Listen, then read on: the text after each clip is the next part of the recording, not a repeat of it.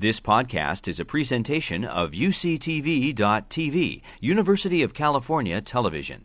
Like what you learn? Help others discover UCTV podcasts by leaving a comment or rating in iTunes.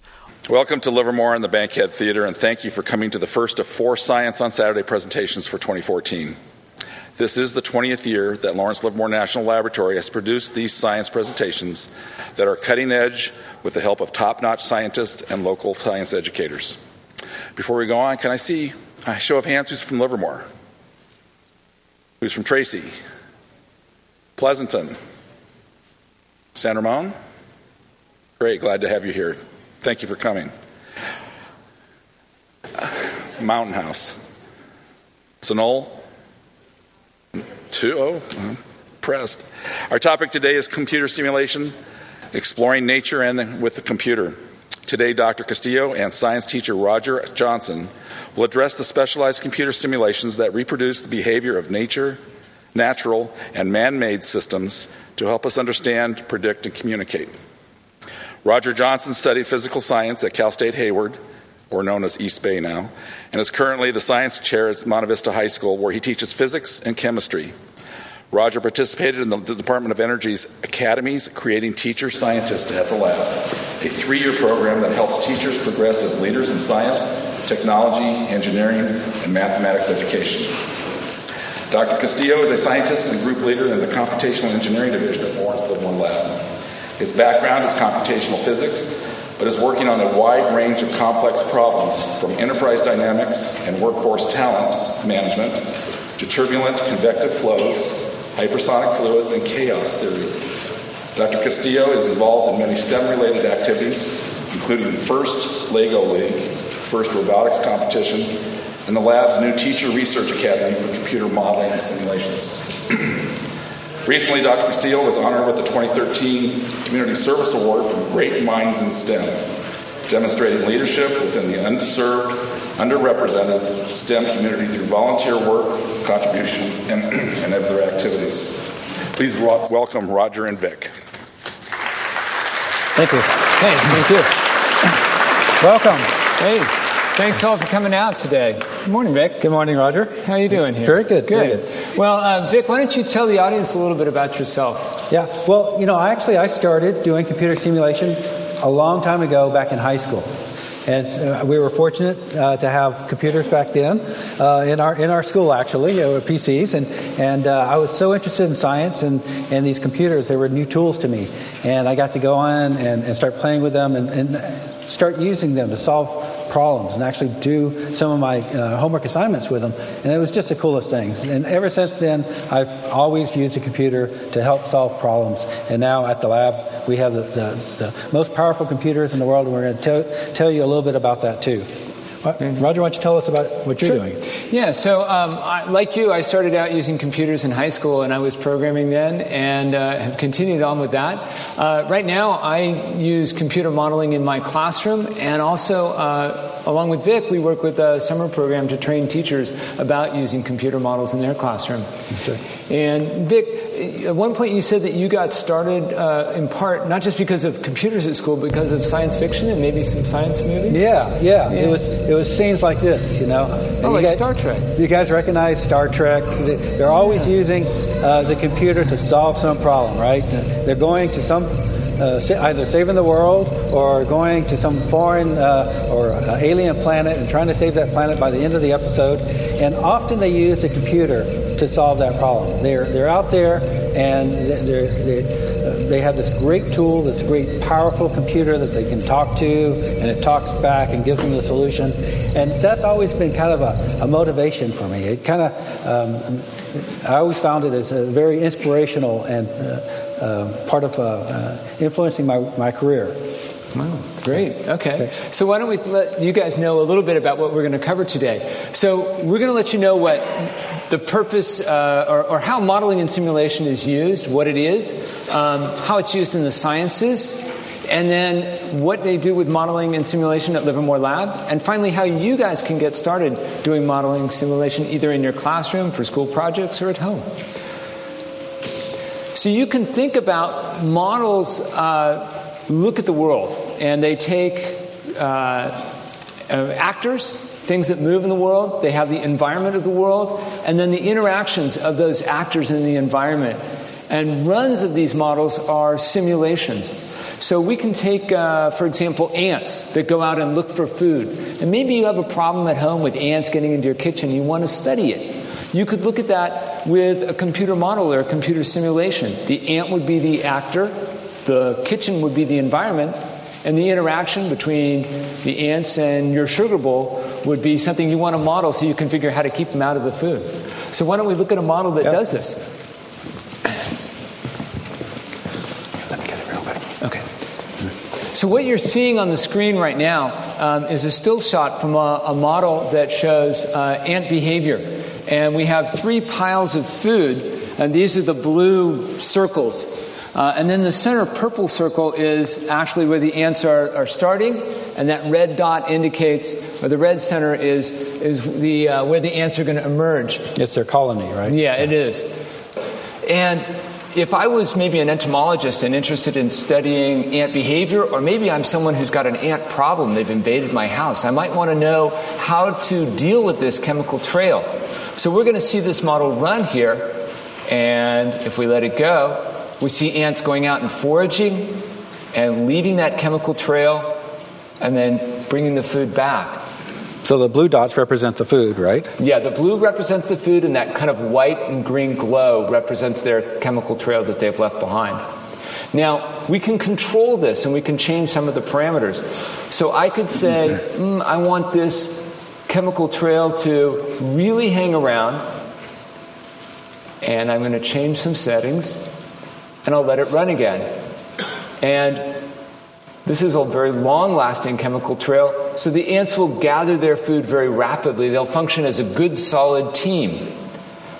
And all the food is consumed roughly at the same time. Yeah, very quickly and roughly at the same time. On the other hand, what if I was a scientist who wanted to see, well, what's going to happen if that chemical trail goes away really rapidly, if it evaporates rapidly? And I can try that. And notice that we don't really see that trail anymore. And the ants are no longer to function really as a team. It's very much a kind of an individual, I happen to find food sort of thing. And so the results are dramatically different.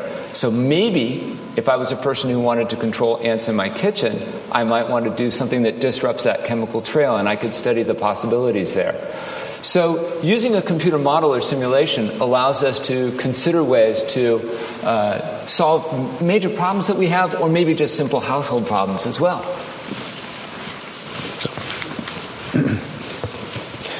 Here we see another example of a natural system. What you have is something like a snowflake, for example, that can grow out in the world there. And the red area is the material that can add onto it, and the green is the already formed snowflake. It could also be coral growing or other things. So over time, it gradually adds little bits of material. We'll see it, maybe, there we go, get larger. And this is a pretty random process, and if I was to try to do this with math, it would be a very challenging calculation for me to figure out. But a model can follow a few very simple rules and can create the pattern. So if I'm interested in studying something like this, if I'm going to try to do it mathematically, I'm stuck. But if I do it with a computer simulation, I've got a very powerful tool in my hands. And it creates a very good visual representation of it. So we see it grows and grows. Each time we run this model, though, we'll get a different pattern. Kind of like snowflakes are different like in the nature. Snowflakes, exactly. Yeah. Or like coral, or any of the other things, natural systems that work this way. Right. So it's a really nice visual, a nice way to understand that system. So besides coral, what else? So we could talk, like we said, snowflakes, lightning bolts, I don't know, other systems? That sounds like this type of growth is seen in a lot of things in nature. Crystals, when we make alloy metals, different things, both man-made and natural, have patterns like this. And so it's a very simple thing to model, but very difficult thing to do with a pen and paper to actually model this. Okay. So this brings us to how simulation fits into science. There are 3 traditional legs in science. The older 2, the first one is the experimentation and observation. This is kind of one way that we started off learning about the world around us, and then we developed theories and natural laws of nature, and this was kind of the theoretical aspect of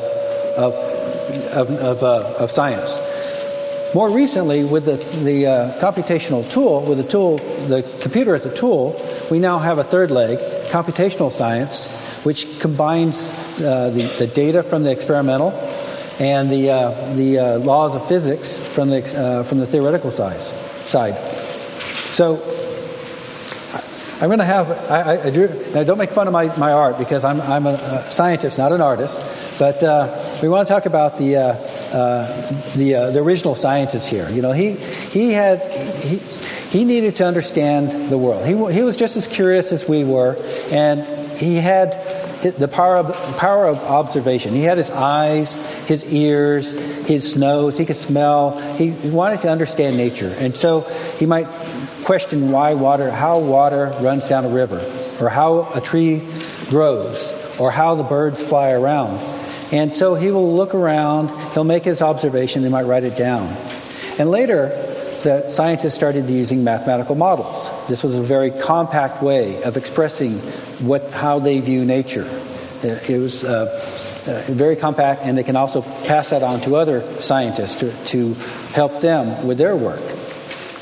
And eventually, scientists got to use different tools, like the microscope and the telescope, which increased their observation skills, their power of observation, far beyond what they could see with their eyes, for instance.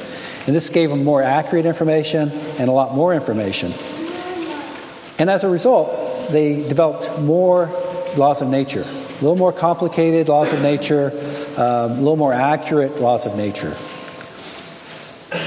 Eventually, the scientists had access to great tools, such as the X-ray machine, and they could see well beyond what the eye could see, far greater detail inside of things.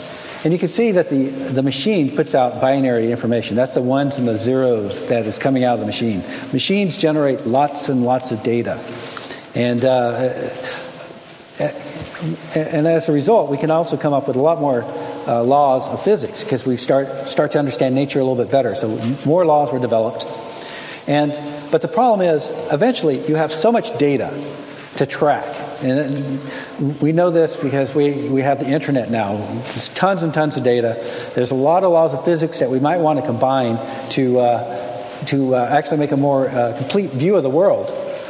And what the computer does, it helps us track all the data and combine the laws of physics to have a more realistic view of the world.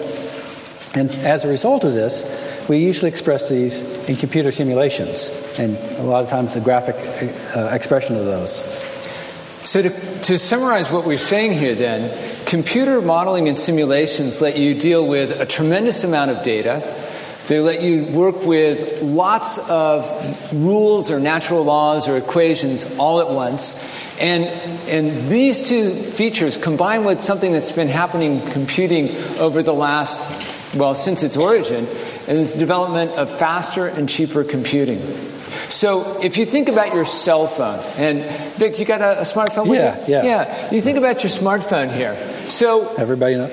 Yeah, most of you guys know this, but if you go back to the original cell phones, like the one we see up behind me here, this was the 1970s, 80s model, thousands of dollars, and it did one thing.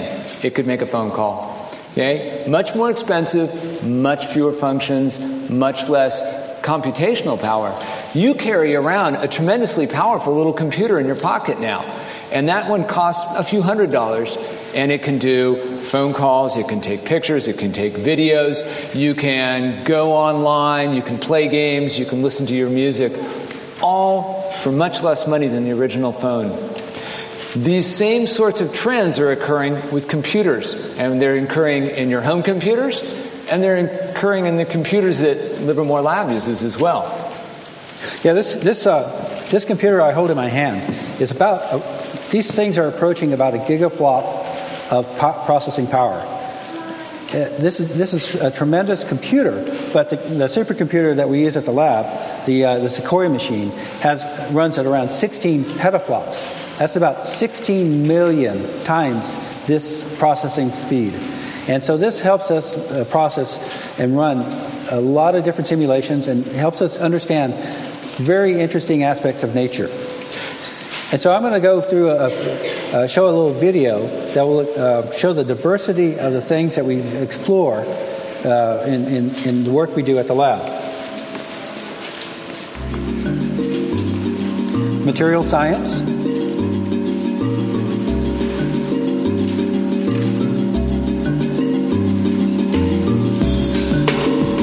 Air drag.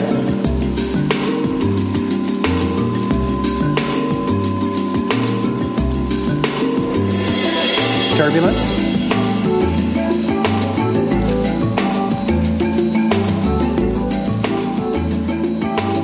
Plasma.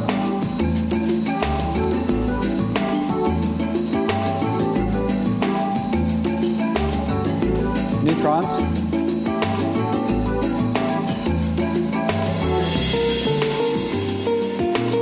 Earthquake dynamics.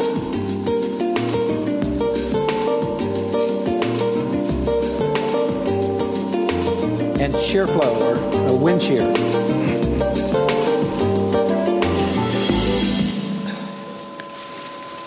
In fact, another thing that we're starting to work on is additive manufacturing, or sometimes called 3D printing. So are you guys familiar with 3D printing? Do you guys know? Okay, so you probably have a 3D printer somewhere in your school or something, right? Well, we're doing 3D printing with metal. And so in order to do this, it gets a lot more complicated. And what we have here is a simulation that shows a bed of very fine metal particles. So this is a very small scale, and those particles are blue because they're cold right now. So they're just sitting there. And then what we do is we want to melt those with a laser. And so as soon as we apply the laser, you see the metal heating up, melting, liquefying, cooling off, and solidifying. So that is like one dot, like one pixel for a 3D metal object that we might print. And something that we printed recently was an example of that is this rocket motor. And this rocket motor is made out of stainless steel. It has hollow skin for the fluid to go through to cool it off. And this is a very complicated thing to design and build. To understand how much laser power to put in, what powder size to use at different parts. So it's a very difficult thing. And having the supercomputer to help solve that problem is the best way to make this a part that really can work. So we're going to talk now a little bit about how you can get involved in doing computer modeling and simulation. And we're going to tell you about some software called NetLogo. It's freeware. You could go download it this afternoon if you want. And it comes out of Northwestern University. It's an agent-based modeling software. And you really don't need to know what that means, but give it a try. So we're going to tell you, first of all, why you want to look at this. It's easy to use. You can run it on pretty much any computer you have at home, Mac, PC. If you have a Linux machine, it's fine. It's a quick learn one. The language is very natural in its flow, so it's not difficult. And it has a lot of free or sample models that come with it, so you have a good base to begin with as well. So why don't we step over and take a look. Now, we had a student who was interested in looking at architecture and wanted to do a design problem for a science fair where they were looking at building energy usage. And so the traditional architectural drawing with a little bit of energy flow added in can give you some information, but it really leaves a lot to be figured out. And so the student would then go ahead and do an actual architectural design, maybe in SketchUp, and then from there go and build a physical model. And in this case, the student tested the physical model with heat lamps and different types of roofs to see how changing the roof color could affect the energy usage of the building. But she took it one step further because she realized if she really wanted to study this system, it would be great to be able to vary the roofs in fine detail and get lots of data on it. And so she built a computer model of it. And we can see that the roof here has, this building has a little window up near the top there, that straight section. And in this model, when we start it, there's going to be sunlight coming in, it's going to strike the roof, it's going to heat up the air in the building, and then that heated air will rise out through the top window. So we can see the light coming in, striking the roof. The red dots represented the heated molecules of air inside the building, and some of them are escaping out the open window. So the heated air rises just like hot air naturally does, right? Yeah. We still see the temperature going up, however. Now, if I close the window, it's going to get even worse. The temperature rise continues, it increases a little bit, in fact. Now, this model also allowed the student to control the color of the roof. So we can take this to real extremes and put a very dark roof on here. And very little of the energy is being reflected back now. You don't see much in the way of sunlight bouncing off it, if you will. And you see a lot of red dots moving inside there, and the temperature is stabilizing so at the new hot temperature. This is like the roofs that we see driving around, right? Very dark. There we go. And now it begins to climb again. So we can go to the other extreme then. And we'll lighten the roof. And you notice as you slide along here that you have a total control over the variation of roof colors. So the student is able to study a tremendous variety of possible scenarios. And already we see temperature dropping. And if we open the window, we see a further rapid drop in temperature. So this became a very powerful tool for her, and it was an important part of her presentation when she got to do a poster presentation with it. So you might want to be thinking about how you could employ something like this in a science project or a science fair that you're involved in.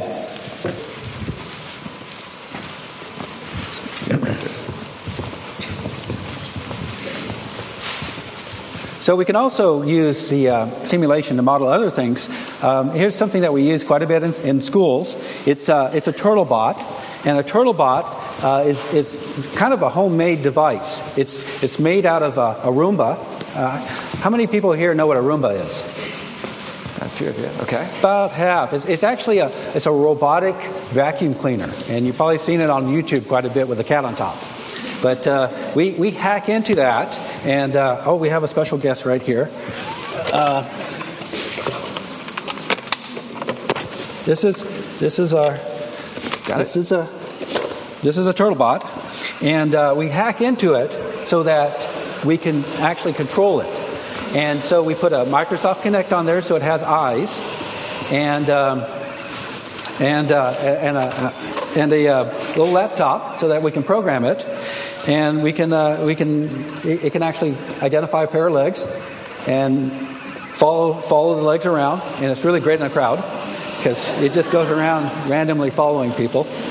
And so this is an important thing with STEM education, but we want to understand a little bit more about how the robot works. So what we want to do, or what we have done, is build some computer simulations to help students understand robotics and actually help students actually program this particular robot in advanced example. So can we go to the... Yeah, can you go to the next one? There we go. Yeah. Okay, so what you see now is a simulation that was developed by students to help them when they were programming the Roomba that you just saw, or the turtle bot that you just saw. So this particular simulation, on the one up on the big screen here, you can see the green turtle represents the turtle bot, and there's a red target that it's looking for. Now, the cone in front of it, the slightly lighter cone, is the cone of vision provided by the Kinect. And it's going to interact with its environment and provide information to the computer, which then directs the Roomba, and it moves across the room. So the students that were dealing with this used the simulation first, then wrote their code for the turtle bot that they then used in a robotics competition. So we've got their software up, and we'll let it run. And you can see the turtle bot looking around, and it finds a barrier, and it works its way around the barrier. It's a little slow at first, and it sees that there's something there. And it knows where the target is, so it's always trying to return to find the target. And there it goes, makes it back. So it becomes a very powerful tool for not just then a science fair or science project, but also an engineering or a robotics project. Okay? And this could have very practical applications. One of the students wants to have this and have it for her grandmother. And so it would go on and just look around, find grandma, say hi, maybe send a message to her from her granddaughter, and then go back and hang out somewhere else for a while. So there's a lot of fun things that we could do, and some things are very practical that we can do with robotics. Robotics are a very important part of our future. And understanding robotics, along with computer simulation, is very important too. Okay, so I think we have a student example now. Yes. You want to advance that one? Yeah, I did. This is on you.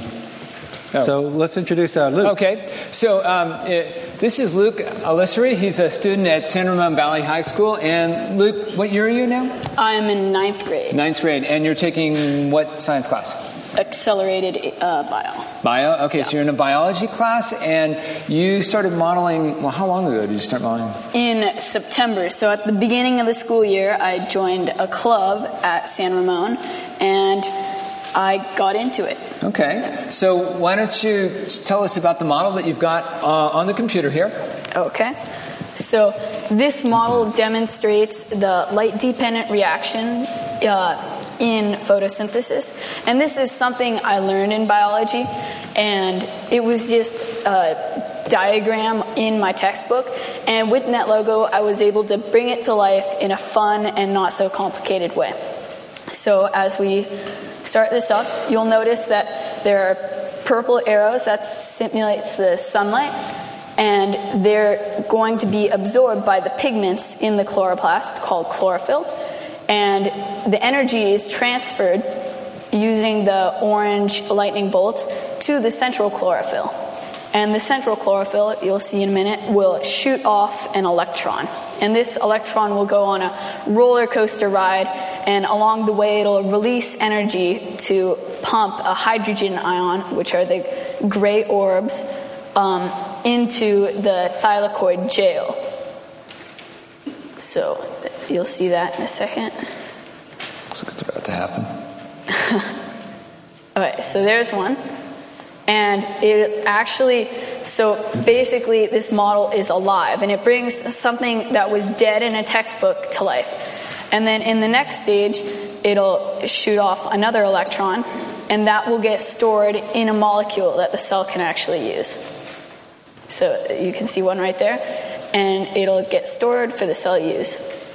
And then later in the process, the hydrogen in the jail will always want to get out. So in order to do that, on the rightmost of the model, there is a component that the hydrogen will do work for, and it'll transfer the energy to another molecule that the cell can use called ATP. So there, as you notice, to the right of the model, there are 3 graphs. And they basically show, the top one shows how many moving parts are in the model at once. The middle one will show the hydrogen spread out, so how much is in the floating around in the space and how much is in the jail. And then at the bottom graph shows how much energy the model has produced. Fantastic. And Luke, how long had you been in the club or modeling before you built your first model on your own? Probably a week afterwards. Yeah. So it's really easy if you want to get started on this. And obviously he's taken it to some really great level here.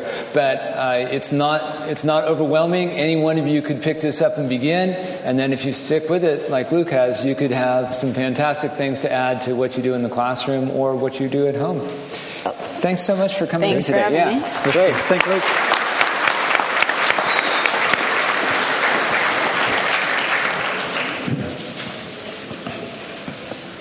So now we're going to summarize what we've talked about, what you've learned about modeling and simulation, how it's used to create artificial environments so that we can explore, experiment, and explain the world around us.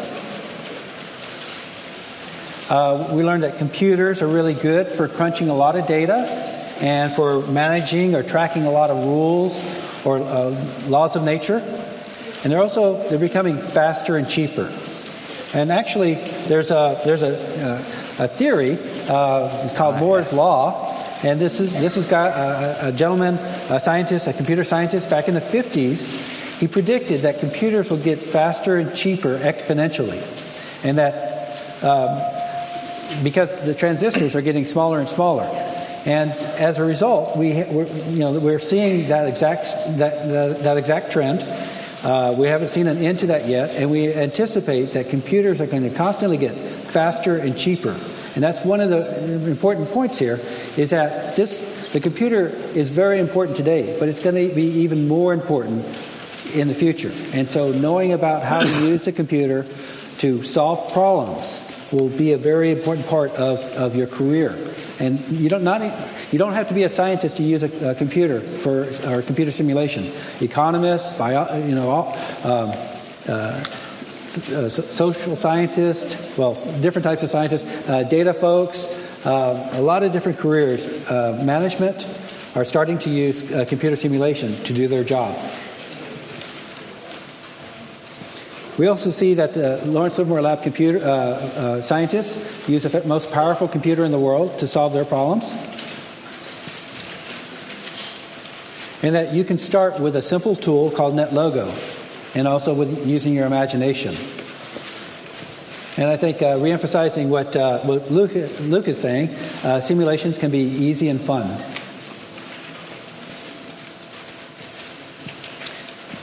So this is the kickoff of a themed Science on Saturday. We're doing simulation as a tool for scientific discovery. In the next couple of talks, the next 3 talks, we're going to talk about high energy density physics, how stars form how stars work, how the sun works, and how we can do fusion here on Earth in the laboratory. We're going to study about protein models, how viruses work, how viruses might mutate to change their proteins to become superbugs, and also how the human heart works. And what's important about doing this in computer simulation is that we don't want to do simulation or experimentation on real living human hearts or superbugs or things that are very powerful. So it's much better to start doing computer simulation to understand this first, and then do the experimentation in the computer. Thank you very much for coming out today. We really appreciate it. And we hope that you get started in modeling. You've been listening to a podcast by University of California Television. For more information about this program or UCTV, visit us online at uctv.tv.